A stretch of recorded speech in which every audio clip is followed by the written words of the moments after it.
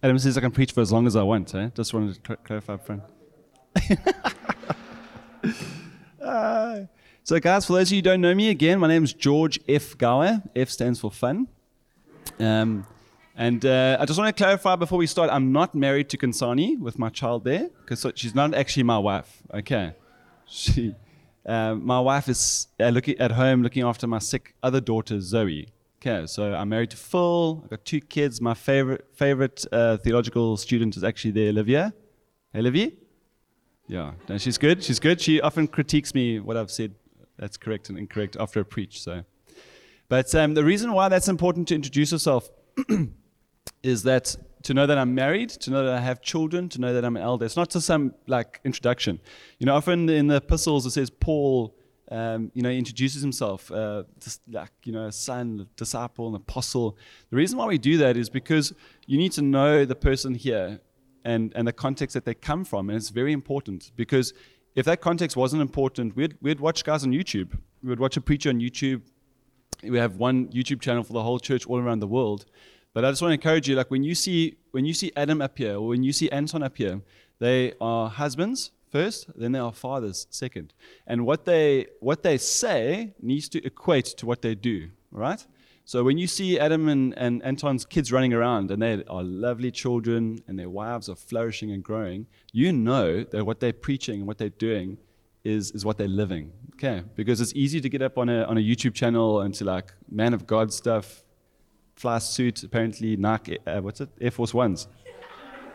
You wear your Air Force Ones and a suit and people think you're the man of God. It doesn't work that way. Okay. So that's who I am. And guys, I hope you accept me as an uncle today. You're part of a much bigger church, and there's families all over the country, actually all over the world at a meeting this morning, that also love Jesus, that also have the DNA of what God's doing and in Josh Jen, and it's super exciting. So I'm going to come with a bit different this morning. I want to share some stories, because I love the way that Jesus teaches. He often teaches through the kingdom of God is like, and he tells a parable. He doesn't just give you a hardcore theological statement. So Luke phoned me this week. My kid's sick. She's got a fever. Work's busy. He says, would you like to share in Brooklyn? And I kid you not, my heart was like, yes! Which is not normal. Normally no, Luke, it's 4 days. What are you talking? I need time, And it's funny, the first thing that popped into my mind was do you guys remember when you were in Weinberg, before you were planted out, and all those prophetic words? And I just want to share a story from my side, how I link to Brooklyn in a funny way. And we were in that, City Bowl, we planted out, I think it was 3 congregations, AM, Brooklyn, and Millies, yeah. And at that stage, Luke had said to me, hey, George, we feel like there's something of eldership on you. Do you want to come to a few meetings and just sit in? I was like, yeah, I can do that. That's no problem. So I go and sit in a few meetings. And I was just blown away how much these people just love people. I've been in meetings just watching, and some eldership meetings, 80% of the time, is just talking about one person. And I was like, man, this is amazing. It's not about the brand. It's not about the mission. It's just about loving people. And my heart for the first time was softened towards ministry, and I was like, man, this was what's on my heart, So we go to Weinberg. Brooklyn's being planted out. And that week, Luke says to me, okay, cool. So you're going to meet with Kim Miller. You're going to have a Skype meeting with another one of the big elders. And then you're going to meet with Andrew Selly. And I was like, I thought I was sitting in a meeting. It's like, whoa, to slow the bus. I don't know if I'm ready for this stuff. And I've never, ever, ever wanted to preach or lead or do anything because I'm so scared of my flesh. I'm so scared that becomes about me. And I never wanted it to be about me. And anyway, so that's all happening. So in my heart, I'm just like, slow down. Just slow down. Let's take 6 months. Let's take a year. I don't need this thing. Let's just wait it out.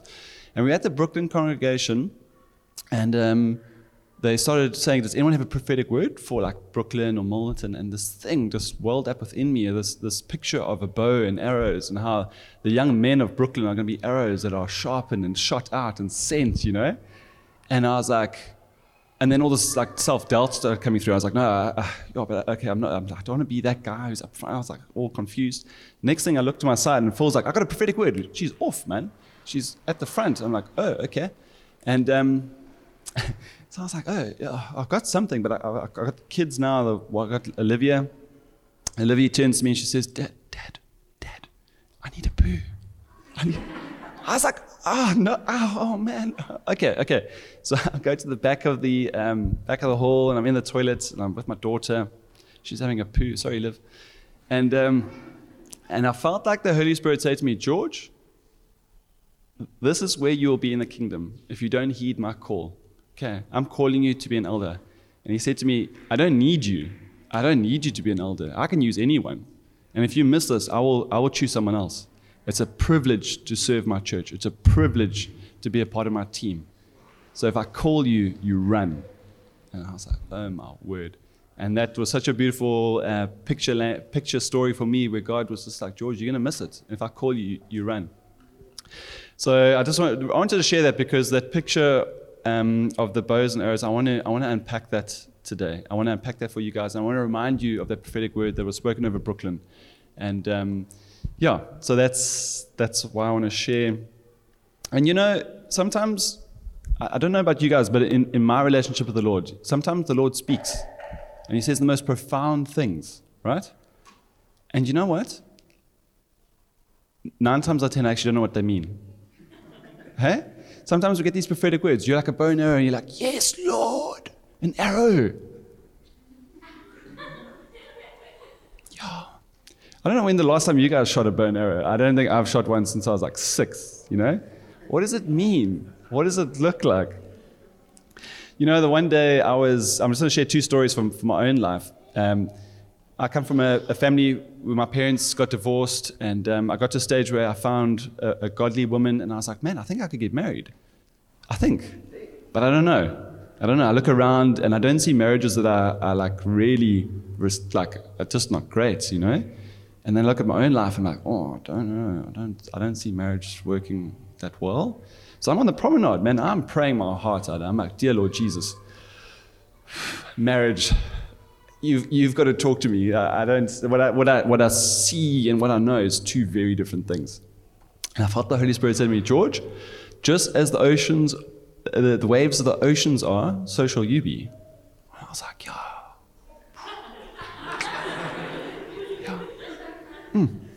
Yes, Lord. And I walked for about 20 minutes there, and I was like, Lord, I don't know what that means. That sounds beautiful, but I don't know what it means. Like, help me, I felt the Holy Spirit, he just popped a thought in my head. And the thought was out of the book of Job, when God's rebuking Job. Job's like, Lord, what's going on? I don't know what's going on in my life. And God says, a bit like what Adam was saying, were you there when I held the oceans? Were you there when I measured out the mountains? Do you know whether I keep the hail? Do you know these things, Job? And Job's like, I don't know. I know nothing. You God, I'm not. And I felt like the Lord said to me then, George, if I say marriage is a good thing, irrespective of what you've seen, what you've experienced, and your own personal convictions, it doesn't matter. If I call marriage a good thing, it's a good thing. So you can sign up for it wholeheartedly in faith, not having ever really seen a good marriage. And I was like, yo, Lord. Oh. And I'll tell you guys, 6 months into marriage, I was making my wife tea. And I was like, this is what I was scared of. This like, yeah. Anyway, so God's amazing. Another, man, someone asked me about this the other day. I call it the Winky theory. Just bear with me, bear with me. Listen in faith, guys. The Winky theory was when I was dating my girlfriend, my now wife. I remember we had one moment when I was like, I don't know if this girl's got what I need, I don't know if she's like got what it takes for me, We were watching a movie, and I went to the loo, and I was just praying. I was like, Lord, I don't know. And I felt like the Holy Spirit was going to say, George, what is that? It's personal, just bear with me. And I was like, Lord, you know what it is? He's like, yeah, I gave that to you. And I was like, okay, Lord, I don't know what that means. Can you explain that to me, And I felt like the Holy Spirit was saying, I've shaped you physically as a man, but not just physically, right? I've shaped you emotionally and spiritually to lead and to be strong and to give. And there's a big misnomer in our culture currently is where men look for their strength in a woman. That's never how it's supposed to be, right? The way women are designed is that whatever you give them, they receive, they hold onto it, and they give back something way more profound and beautiful than you ever could have dreamt or imagined. Like my little girl there, I played a very little role in that little beautiful girl arriving. My wife did a lot of the work, and the Holy Spirit did even more work putting the soul and the personality into that little person. And someone says, if you give a wife a house, she turns it into a home. If you give her food, she feeds the community, she makes meals. If you give her commitment and love, you'll breed community. You're right. So I share that Winky theory just for the young men out there to know that our responsibility is to go to God. Our responsibility is to go to Him for our strength, Him for identity, Him for everything we need. We fight those battles by ourselves. When we win those battles, we come back and we pour out our strength to our community. We pour out our strength to our women. We don't look to them for our strength. We give our strength. Okay. So the reason why I share those things is that, the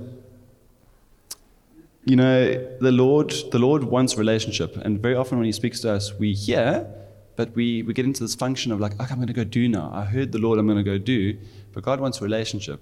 That some of the scariest pieces of scripture for me is when Jesus says, depart from me, I never knew you. Depart from me, I never knew you. Like, that's crazy. The Lord, never knew you, His creation. Doesn't make any sense, right? The God of heaven who created everything, predestined, knew you before the foundations of the world, He doesn't know you? Shouldn't it be the other way around? But depart from me, you never knew me. You didn't take the time to read your Bible to know me? No? You see, and the thing is, the reason why he can say that he never knew you is because some people will never open up their hearts to Him. Some people won't share their life with Him. Some people won't seek friendship with Him. Listening to Andrew Selly the other day, you're saying God walked with Enoch, and He so loved His walk with Enoch that He just took Enoch up with Him. He said, Enoch, you know what? Just come. Just bypass the whole death thing. I want to just take you with me, Isn't that amazing? And what was God's favorite thing to do with Adam and Eve? Walk in the Garden of Eden. Go for a lekker walk together. What do I do with my wife? If I have a spare afternoon, we do no, I'm joking, not admin. We go for a walk. We spend time together. I remember listening to my boss talk the other day. He was talking to a friend of his, and he said, what are you doing? He said, no, she just said, no, I'm just busy. I'm not doing anything. I'm wasting time with my husband. He was like, what? You don't waste time with your husband. It's an investment. Even just being with your spouse is a beautiful time of soaking and enjoying community and friendship. So I just want to encourage us that when God does speak to you, right, when He does give you, even corporately as a prophetic word, it's good to take it back to Him and say, Lord, show me. Lord, show me. What did you mean? Because there's far more to unpack in that than we actually realize. Someone once said, I forget if it was Mark Davies, but he said, people can know, for example, Mandela, like you actually knew him. You hung with the guy. Madiba, you were tight. You were friends with his brother's cousin's nephew, and you were there for Christmas. You got to hear the stories, you got to hear all the lekker, you could tell his candor when he's about to deliver a joke. You really knew him. Or you knew a lot about him, right? You read his Wikipedia page. You can give facts, man. You can spit facts all day. You did this, and this. And that's the danger sometimes as Christians. We can know a lot about the Lord, but not really know Him. Okay. All right. Okay, guys, so for those of you who weren't at the Brooklyn time, you might be saying, George, what prophetic word? What are you talking about? And there was a prophetic word given. Flip, what I didn't tell you is I had this prophetic word burning on my heart. Someone else got up and gave this prophetic word about a bow and arrow, and I was like, no, but that's amazing, and God confirmed it, saying, well, if you don't want to give it, I'll give it to someone else to give to them. And that's why I'm so excited for this morning, because I get to redeem myself. Okay. So I just want to read Psalm 127, Kev Dog, verses 3 to 5. While Kevin's looking up the scriptures, I'm going to quote a few scriptures and then go into Samuel a bit later. But the prophetic picture was that Brooklyn was going to have the men, specifically the men of Brooklyn, are going to be these arrows that the Lord's going to fashion and sharp. He's going to shoot them out. And I just want to unpack that by using the scriptures and what I feel for Brooklyn. Beautiful. Sons are a heritage from the Lord. Children a reward from Him. Like arrows in the hand of a warrior. It's okay. I'll try to speed up. Are the sons born of one's youth. Verse 4. Blessed is the man whose quiver is full of them. They will not be put to shame when they contend with the enemies at the gate. So there's a beautiful picture of what children look like. And the reason why children are such a blessing is that the father is the one who, the parents, right? They're the bow. The children are the arrows, and they get shot out. And it's very similar to what we're going to unpack for Brooklyn, is that God is the archer, right? He's the skillful one. Your leaders are the bow. And it's not an exhaustive analogy, but it works. And you guys are the arrows. Okay. Just out of interest, sorry. One of the interesting thing is that the reason why it says children born of one's youth is that it's amazing. Like if you have kids when you're relatively young, by the time you get old, your children are full grown and they're strong, can actually look after you. You see that in many different cultures where the kids actually form a great community and look after the old ones. Where in Caucasian culture, we sometimes like chilled, man. We have kids when we're like lank old, and by the time the kids are, got their own jobs and income, we like retired by 40 years. So I just want to encourage you. There's nothing wrong with having kids early, as long as you're married. Okay, there's steps that you have to follow. Yeah. Christoph, take notes, huh? Okay. Kevin, can you get Psalm 78 out, verses 56 to 57? So I want to unpack, there's basically two aspects to this preach this morning. One is the bow, and the other one is the arrow. Yeah, Psalm 78, verses 56 to 57.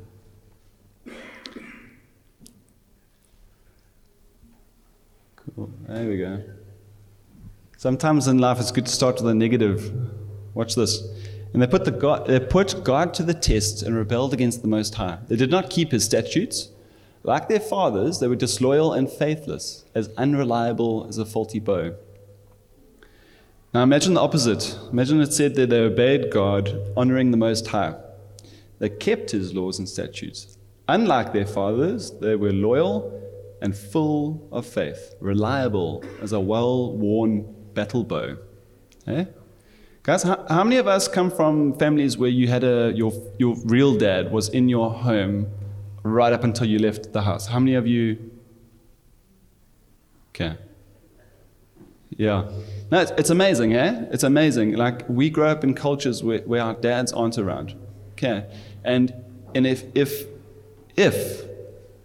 we don't seek the Lord and open our lives and let the Word of God change us, we can end up like that scripture says, and just like their fathers, they were disloyal and faithless.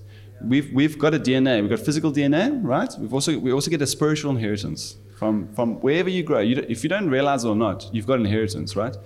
And you can join a family of believers and you can actually change your spiritual inheritance. Okay? You can get adopted, like Adam was saying, into this family, and you can submit your life under amazing leaders, and that can actually start to change your inheritance and can actually start changing your destiny. That you get plugged into a spiritual family other than the one you were first planted in. And guys, that's my story, man. I tell you, the Lord has put people in my life who have fathered me, who have taught me how to love the Word, how to read the Bible, how to operate gifts, how to love. And it hasn't come necessarily through the natural channels. It's been through the church and the family He's put me in. Okay. Psalm 78, verses 70, goes a little bit on. It's actually such a beautiful psalm, but for the sake of time, I'll just read portions of it.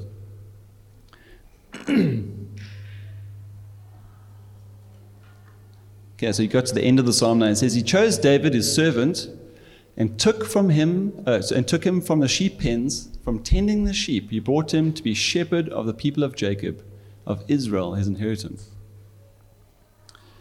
And it carries on, it says, And David shepherded them with integrity of heart, and with skillful hands he led them.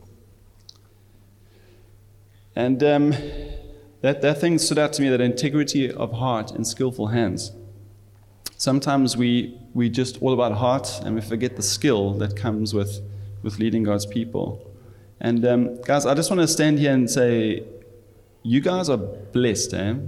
These eldership families that God has placed here are beautiful, beautiful examples of people with integrity of heart and skillful hands. And I just want to say that from an external. I'm not getting a tithe offering here today to say this.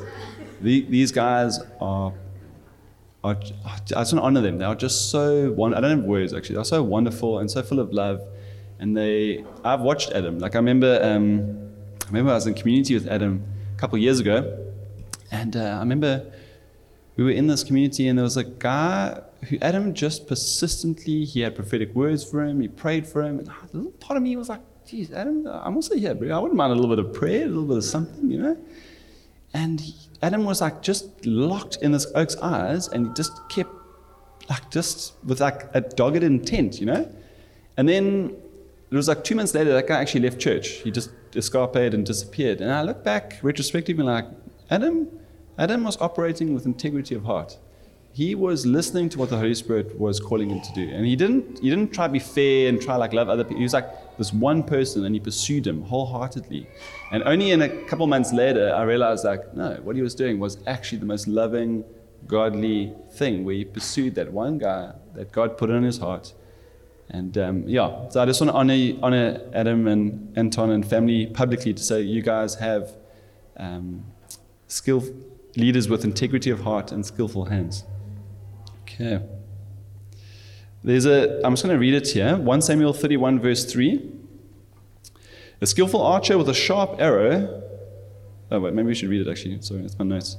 The battle became fierce against Saul. The archers hit him, and he was severely wounded by the archers. You know, a skillful archer with a single arrow can take out a king on a mount. Saul was in battle with the Philistines, and the prophet had told him, like, Saul, you're actually not going to make it. And the Philistines, the reason why they were so dominant militarily was because they actually had archers, where most other civilizations at that stage didn't have archers. In 2 Samuel 18, David actually prays a prayer over the mourning ceremony of Saul, and actually talks about how he talks of the lament of the bow. And some scholars seem to think that why it's called the lament of the bow is that David actually then took the technology of a compound bow and actually brought it into the tribe of the Benjamites, and he created a whole sort of tribe of archers because he knew that was the secret to actually dominate in battle. So that's important to know, that one archer, and you don't know the archer's name, but he took out a king, right? He took out a king, and that's amazing. That changed the entire trajectory of Israel. To this day, Saul was taken out, David eventually became king. The entire nation's destiny was changed because of one archer and one arrow. So when we talk about bows and arrows this morning, it's not child's play, it's profound. Like, there is something immensely exciting about it. And you get two types of bows. You get your standard bow and arrow, which is just a piece of wood that's bent with a twine. And you also get something called a compound bow. And a compound bow is different materials are laminated together. And I don't know if you guys have seen these days, the kind of bows these guys have is incredible. It's like a compound bow. They've got wheels and cogs and things that stick out. And I've seen guys hunt like giant animal with these compound bows and actually take them down with a single arrow today, like for culling. It's not for hunting, just for culling, to keep numbers down. And I just want to say, like, the way we do church is like that compound bow. It's not a single, you get that man of God, where sometimes there's a single man of God and what he says goes. And the way we do church is we have a whole team of elders. There's a lead elder, but you even have external elders that can come in and say, give their perspective on what's happening in a church. So I just want to say, when it comes to bows, I'm not going to boast, but I think we've got some of the best bows in the country, you know, in terms of how we do church. And that means it's a safe place for you guys. It's exciting, man. Okay, and something that stood out to me was, your leaders are your bows, but man, sometimes the leaders are going to bend that bow backwards, right? You're the arrow, they pull the string backwards, and you're going to feel like you're the arrow, and you're like, God's call, I want to do all the things that God's called me to. And your leaders are going to sometimes step you back. Sometimes going to say things to you that you're like, but that's not going to grow me. And I want to share a story. I remember we were actually talking about it in a deacons meeting the other day. Christine Collebrand, she was saying she came to visit City Bowl the one day, and it was the same day where Anton stepped down off the deacon team. And I remember Anton, he gets up, he's like, guys, I'm stepping off the deacon team, and I don't know why. My elders think it's a good idea, and my wife thinks it's a good idea. I don't see it yet, but I'm going to trust them because maybe it's a blind spot, and I'm going to just trust that something's happening here, you know. And Christine Conrad was sharing with us. She was saying that's the reason why she stayed actually in City Bowl. She's like, wow, there's something amazing here. There's no striving or fighting for position. Anton was very happy to trust his leaders, to trust those around him, to look what looked like being a demotion on the outside, but was actually in the spirit a bit of a promotion because it took him out. There was healing, and look at him now. There's been restoration, and we celebrate the fact that he's on eldership and pumping and doing everything God's called him to. And I mean, it's a side story, but you know, Christine is marrying Ruan, who grew up without a dad, and it's just like even when you submit to what God's doing through your elders, like that's one story. Like I could argue that there's a couple that is going to get married that will have children, and those children will have children, and their children will have children, potentially because God used what Anton did there, because he chose to submit to leadership. He chose to humble himself. He chose to allow his leaders to do surgery on him, even though he knows it's sore. You know what I'm saying? Okay. So I just want to encourage you. There are going to be times when your leaders are going to say to you, you can't marry this girl, right? She's not a Christian. Okay. You guys have nothing in common. Yes, she's beautiful. No, she's not good for you. Okay. And it's going to feel like they hate you. Okay. They don't hate you. All right. They love you and they want the best for you. So I just want to say, just submit to that process, guys. Submit to that, because you're not just submitting to them, you're actually submitting to the Lord himself. Okay. Right. That's to get to the arrow. So the arrows, this is the juicy part, guys. Kev, can you put up 1 Samuel 17, please, from verse 16? So I shared this in Com the other day, and I want to expound upon it today a little bit. So 1 Samuel 17 is basically the story of David and Goliath. It's this epic battle, right? Sometimes what preachers do is they'll take the story of David and Goliath and they'll try to unpack it. There's two ways of looking at Scripture. There's the etymology of Scripture, which is what did that mean back then? And there's the exegesis, which is like, what does that mean for us now? So there's two lenses you look at the Scriptures, okay? What did it mean then? Because the context is super important. And then the other one, exegesis, is, well, how does David and Goliath speak to me a couple of thousand years ago, right? Okay. So the portion of Scripture I'm going to read is actually the lead up. So I find it fascinating that this Scripture has been captured for thousands of years, and this is David's journey just to get to the battlefield. He hasn't fought Goliath yet. So just get to the battlefield, right? Kevin, can you actually bring up 16 to 20 or 30? 16 to 30. I just want to read the chunk and then we'll just unpack it. Is that okay? 16 to 30.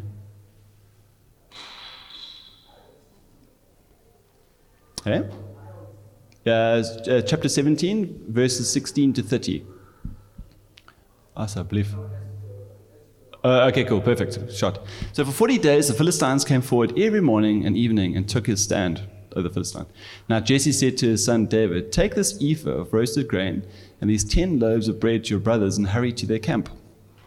Take along these 10 cheeses to the commander of the unit, see how your brothers are, and bring them back some assurance from them. There was Saul and all the men of Israel in the valley of Elah fighting against the Philistines. Early in the morning, David left the flock with a shepherd loaded up and set out, as Jesse had directed. He reached the camp as the army was going out to its battle positions, shouting their war cry. Israel and the Philistines were drawing up their lines facing each other. David left his things with the keeper of supplies, ran to the battle lines, and greeted his brothers. As he was talking with them, Goliath, the Philistine champion from Gath, stepped out from his lines and shouted his usual defiance, and David heard it. When the Israelites saw the man, they all ran from him in great fear. Now the Israelites have been saying, do you see how this man keeps coming out? He keeps coming out to defy, or he comes out to defy Israel. The king will give great wealth to the man who kills him. He'll also give him his daughter in marriage and will exempt his father's family from taxes in Israel. Which if you're old is a big thing. Taxes, eh? Whew. David asked the men standing near him, what will be done for the man who kills the Philistine and removes this disgrace from Israel? Who is this uncircumcised Philistine that he should defy the armies of the living God? They repeated to him that what they had been saying and told him, this is what will be done for him, for the man who kills him. Then Eliab, David's oldest brother, heard him speaking with the men. He burned with anger at him and asked, why have you come down here? And whom did you leave those few sheep in the desert? I know how conceited you are and how wicked your heart is. You only came down to watch the battle. Now what have I done, said David. Can't I even speak? And he turned away to someone else and brought up the same matter, and the men answered him as before. Okay, yeah, that's great. And then he went to go talk to Saul. So I just want to unpack from verse 16.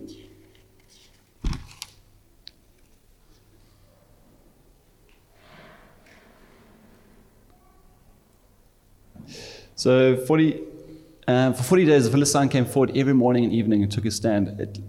Some of these details seem innocuous. They seem like it doesn't really matter, but it's amazing. That thing of 40 days is very strategic or symbolic. You know, Jesus was in the desert for 40 days, being tempted. The Israelites wandered in the desert for 40 years. So that number in 40 is symbolic of being humbled and allowing God to humble his people. So wherever you see the number 40 in the Bible, actually it means something, generally about being humbled and humility. Okay, verse 17. So when I'm saying these things, I'm actually talking about the arrow side of it. I'm trying to get some handles out here for you guys in the congregation, just for the clarity. So an ephah was about 35 kgs. So Jesse said, take all this dried grain and these 10 loaves of bread. In 2 Corinthians 9:10, it says, like a good father, God always gives seed and seed for the sower and food for the now. And Jesse was a good dad. He didn't know how long the battle was going to go. So what he did is he gave 35 kgs of dry grain so that he knew his boys could make bread if and when they needed it. But they also gave 10 loaves of bread for the now, because he didn't know they could have gone to battle that day. Okay. And that's encouraging for me, because God gives us seed and bread. And it's very important to know that, because sometimes when God gives you something, we eat it. Okay? We assume it's bread. We assume it's all to be consumed now. But what God does is he actually, he expects us to discern what is seed for the future and what is bread for the now. Okay. Verse 18. Take along 10 cheeses for the commander of their unit. Eh? I call this the commander's cheese. When I read this, guys, I was like, okay, what's going on? But in Matthew 10, verse 16, it says, I'm sending you out like sheep amongst the wolves. Therefore be as shrewd as snakes, but as innocent as doves. You know, as Christians, we're very good at being as innocent as doves. Very good at being gentle. We're okay with not saying the wrong thing, doing the right thing. But I want to encourage us, there's sometimes we need to be as shrewd as serpents in the kingdom. Okay. Do you know why he gave 10 cheese wheels to the commander of the unit? Okay? Because for favor, he knew that the commander of those 1,000 men, he could decide who got sent where. And Jesse loved his sons. Okay? His 3 oldest sons, he wanted the best for them. And he knew that if he blessed the commander with 10 cheese wheels, his finest cheese, there's a good chance that things might go well for his son. Okay? So you could argue that looks like bribery and corruption, potentially. But I just want to say that there is something. It all comes down to the heart. If you're trying to buy your way, if you're trying to corrupt, if you want to give Adam a new 4x4, check your heart. Just make sure that you're doing it for the right reasons. So it's going to come up a bit later. But Yeah, it's going to come up later. Cool. That's verse 10. Verse 19. Verse 19, and they are with Saul and all the men of Israel in the valley of Elah, fighting against the Philistines. But I just keep thinking to myself, like, why does God allow that to be put in Scripture? Where's the valley of Elah? Does it matter? Does it matter where the valley of Elah is? No, I don't know. I don't know where the valley of Elah is. But that's recorded in God's holy word for eternity. And what I find so significant there is that the whole city, all of Israel, knew exactly where the battle is. You know, sometimes as disciples in the modern times, we're fighting so many different battles that we don't actually know where our battle is. We don't know where we're supposed to be. Sometimes we actually fight other people's battles, that when it comes to our own battle, we're too tired to even fight. So I just want to encourage you to keep your ears to the ground. Listen to your leaders. When they say, guys, the battle is for masculinity and culture, or gender blurring, or whatever, LGBTQ stuff, that stuff's going to kill you. You need to know that your leaders can see where the battlefield is. They know where the fight is. And it's important for you to be aligned. You don't be fighting on the wrong battlefield, taking arrows that you don't need to take. Okay, verse 20. Early in the morning, David left the flock with a shepherd, loaded up and set out, as Jesse had directed. He reached the camp as the army was going out into its battle positions, shouting the war cry. So how's that? Early in the morning he rose. Eh? He was diligent. He rose early in the morning. He didn't sleep in. There's times to sleep in, but when it counts, he was up early. He left the sheep with a keeper. You know, he could have said, I'm off. I've got something far more important to do. I'm just going to leave the sheep in a pen. They'll be fine. He didn't. He delegated his little responsibility he had. Even later, his brother mocks him. He says, where are your sheep in the desert, man? What are you doing? You know, but he didn't despise them as little sheep in the desert. He looked after them. He made sure someone else was looking after them. The things that God trusts you with in your life, the little sheep, the little things that you're responsible for, how diligent are we with them? Do we drop them when we feel God calling us to bigger things? Are we diligent with our jobs? Are we diligent with our money?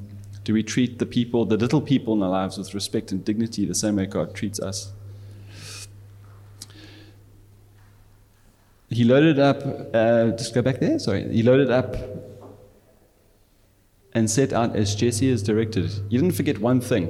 He knew the list that Jesse called him, all the things that Jesse asked him to take, and he took them, all of them. Okay.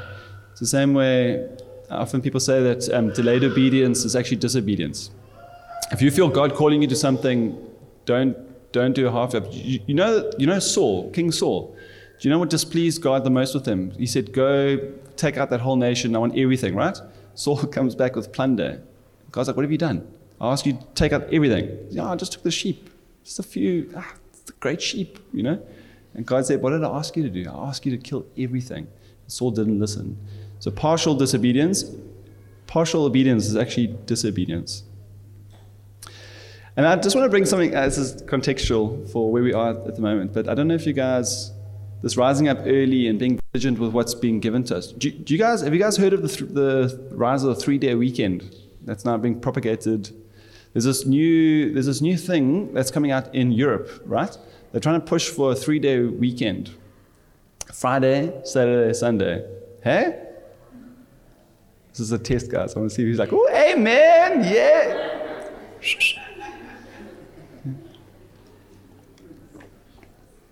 And that sounds amazing at first, right? Who knows why we have a 2-day weekend? Why do we even have 2 days off currently? Does anyone know? Hey?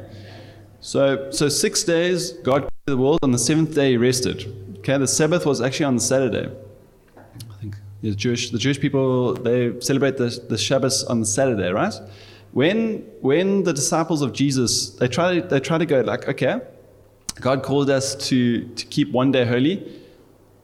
It's a bit awkward if we celebrate on the same day because we don't want to get confused with the Jews. So let's make it Sunday. Okay? So what happened? The reason why we have a 2-day weekend, the reason why you can be grateful you had yesterday off was because of the Jewish people, Israel. And the reason we have off today is actually the Lord's Day. It's a day that God says, rest, do things that fill you up, spend time with my people.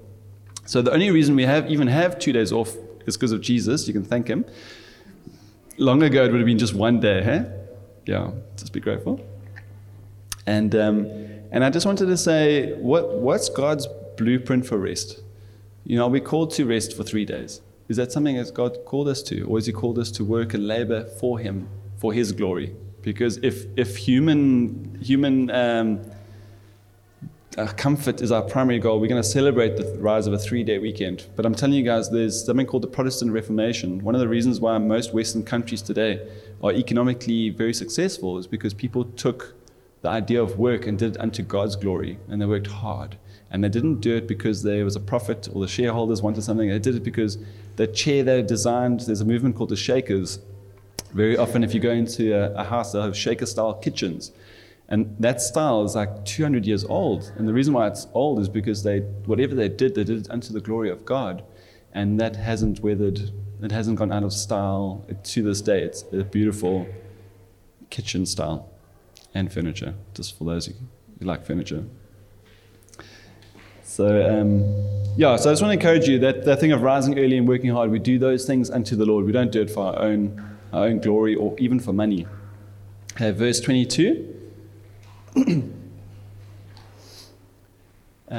David left his things with the keeper of supplies, ran to the battle lines, and greeted his brother. Man, I love that, eh?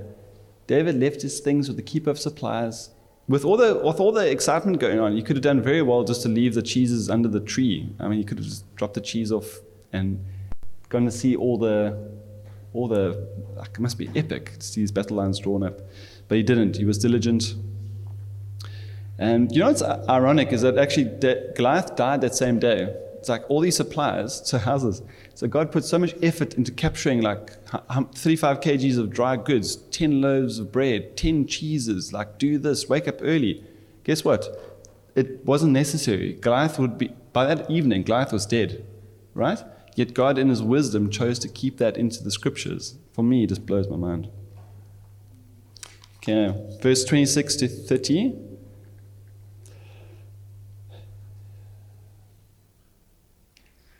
So for me, this is amazing. I said it in comm the other day. I thought David was going around asking all these people, like, what did they say? What did they say? Because I thought he was actually trying to encourage the soldiers to fight. When I first read it, I thought that he was actually trying to get the men who were all downcast, because this giant comes out, he's like 9 foot tall, his javelin weighs as much as I am, and like these oaks are scricking. They're like, I don't know, how am I going to give this oak? And I thought David kept asking the people to try and encourage them to go fight. But what I realized actually in studying it a bit more is that David was actually seeking out. He was like, what? So you're going to get a wife? You're going to get tax exemption for the rest of your life? Goods, honor, glory. Hang on. Ask someone else, are you sure? This is a good deal. This is really a good deal. Okay. Guys, I think I can do that. And you know why that's beautiful is his brother comes here, he says to him, I know you, David. I know your heart. You're deceitful. Look at you. You just come here to see the blood and glory and guts and flip, And all David said was, am I not allowed to speak? He didn't fight him. He didn't try to maintain his honor or whatever. He just said, am I not allowed to talk? And I just want to say, especially for the young men, David was seeking out glory. Okay? You're seeking leadership. There's nothing wrong with seeking to lead, seeking to preach, seeking to be a husband, seeking to start your own business, all those amazing things that God calls us to. If your heart is ultimately for his kingdom. Okay, David was primarily offended by these Philistines speaking badly against the God of heaven and earth, and was willing to put his name out there. Okay. David also fought the lion and the bear. He fought the lion and the bear by himself. No one else was watching. And that allowed him to fight Goliath. And I just want to say, for all those here today, if David didn't fight the lion, okay, David could have been just in saying, it's just one sheep. It's just one sheep. Okay? We were at a meeting on Friday night, and Andrew Selly was talking about how in 20 years of ministry, he's lost about 6 or 7 elders. I was like, well, that's pretty good going. Statistically, it's not a bad pass rate, But what he was talking about was how in his heart, if he had been gentler, if he had listened more, Could he have brought back or kept even just one? And I was just blown away that he would consider the walk of just one person over 20 years of ministry to be that important. To have 300 people in a room to talk to him about that. And I just want to say, guys, if it's... I was with Rihanna on Friday night, and he walked out of the petrol station. He didn't pay for his ice cream. And he went back and he paid for his ice cream. And everyone inside was like, what are you doing? Like, who does that? You know? It's just an ice cream. But it's not. There's a much bigger principle play here, is that, are you diligent with the little things? Are you faithful with the small things, right? If you see one sheep going astray, if you see one thing in your life that's off, when you're on TikTok, looking at these oaks in the front here, and you see one feed and the Holy Spirit convicts you and says, that's not for you. What do? You just like, keep screwing, whatever. Or do you fight those battles in that moment? Do you listen to what the Holy Spirit's prompting you? Okay. Because if you do, God's got bigger fights for you. Fights that can change the destiny of nations or families. Okay. I'm coming into land, guys. You still with me? I'm not even looking at my watch. This is very exciting. I hope you guys find it exciting. Okay, so the arrow is a living, well, it's a paradox of design. In the front of the arrow, you got this tip, the steel iron tip that's super sharp. And at the end, you've got fletching. Fletching is soft feathers. And without the two, it doesn't work. Okay. And I just want to encourage you guys that for the tip of the arrow, God will take that iron ore. He takes the raw things. You know what iron ore looks like, eh? It's sand. Okay? It's a sand with bits of iron in it. But what he does, he puts it into the furnace, and he melts away everything that is not iron. Okay? And all the impurities. Then he uses life to shape us. And it's that process which allows the raw material for God to carve into this beautiful arrow tip. But what always gets most people is the quenching process. When metal is quenched, you heat it up in the furnace and you dip it in cold water immediately, and that shocking process hardens the steel. And God does that. You'll find in life sometimes you feel like you're a mature Christian, you got this, you get married, you're like, man, I've been through this so many times, and you know what happens? You have a relapse of something. You're like, how am I still struggling with this?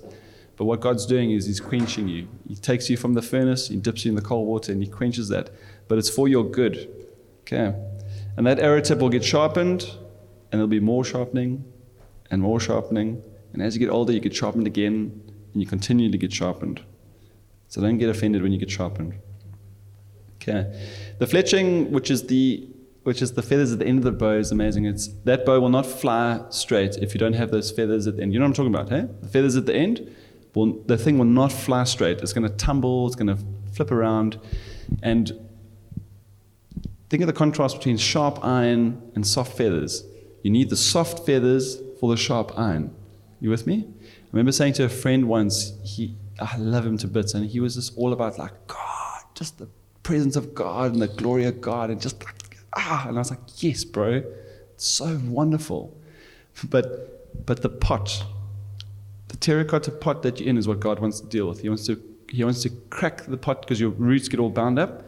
He wants to crack that pot open, and He wants to transplant you into a bigger pot. And how many of you know when the potter creates a pot for you, it's messy and it's hard, right? He takes that pot, he puts it in the furnace, he makes it bigger, transplant, there's movement, your roots are exposed, you feel naked. He puts you in the new pot, he puts potting soil, and then he wets you, right? And that's what the fletching on an arrow is like, is the soft things. God will sometimes deal with you in the soft areas. It could be your personality, it could be your demeanor, it could be just character stuff. You know, often it's like, you just can't be late for a meeting. You're like, but it's not a big thing. It is a big thing. And God's going to deal with those things so that He can send you out and shoot you forward. Okay. What's interesting with archers is that they're very skilled, and archery is for basically long-range warfare. You get the javelin and the spear, which is for medium warfare, and then the sword for close combat. That's why the Zulu nation was so profoundly successful. It was called, they had a spear, but Shaka Zulu actually broke that spear and made a isinkwa, I think is what it's called, because of this noise it made when you... And so the reason why the Zulus were so profoundly successful was most other tribes would chuck their spears, But once your spear's gone, it's gone. You just got your shield. So what the Zulus would do is the other tribes would throw, and then they would use their shields to pull away, and then use their stabbing spear, and that's infinite amount of ammo in that guy, and they would just decimate other tribes. That's just interesting. It's interesting. So the reason why I tell you that is that the sword of the Spirit is used for close combat. When Satan's attacking you and you're feeling oppressed, that's why you get your sword out. But archery is beautiful because it's long range. The reason why I say it's long range is because the archers make it, they ease the burden for the cavalry, the guys with lances and javelins, and they also ease the burden for the foot soldier.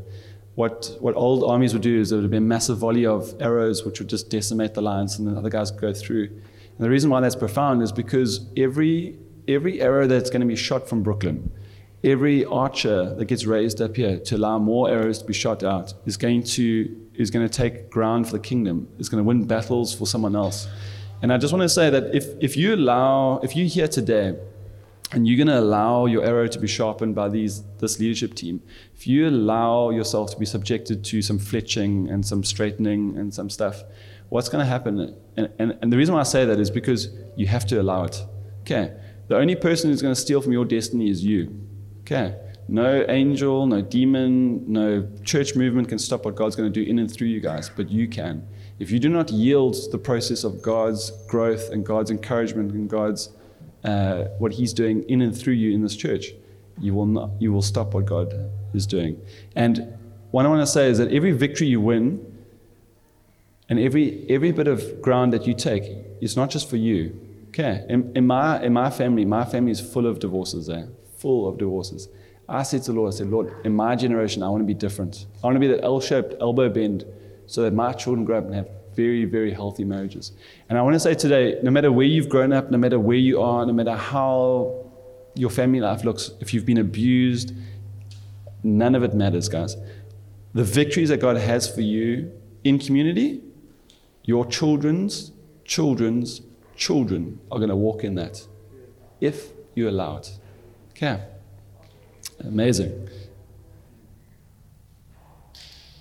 I want to just land with this one scripture, Matthew 16, verse 18. Kev, can you put up for us, please? Matthew 18, verse 16. Chapter 16, verse 18.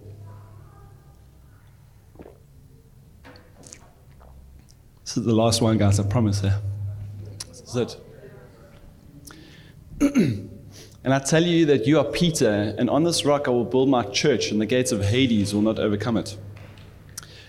Guys, Jesus is talking to Peter there, but there's a bit of confusion. Sometimes I think he's talking about Peter, but I think he's actually talking about himself, the rock of Jesus. You know, in the book of Daniel, it speaks about a rock not cut of human hands, crashing into the earth, and that rock slowly becoming a giant mountain, filling the whole earth.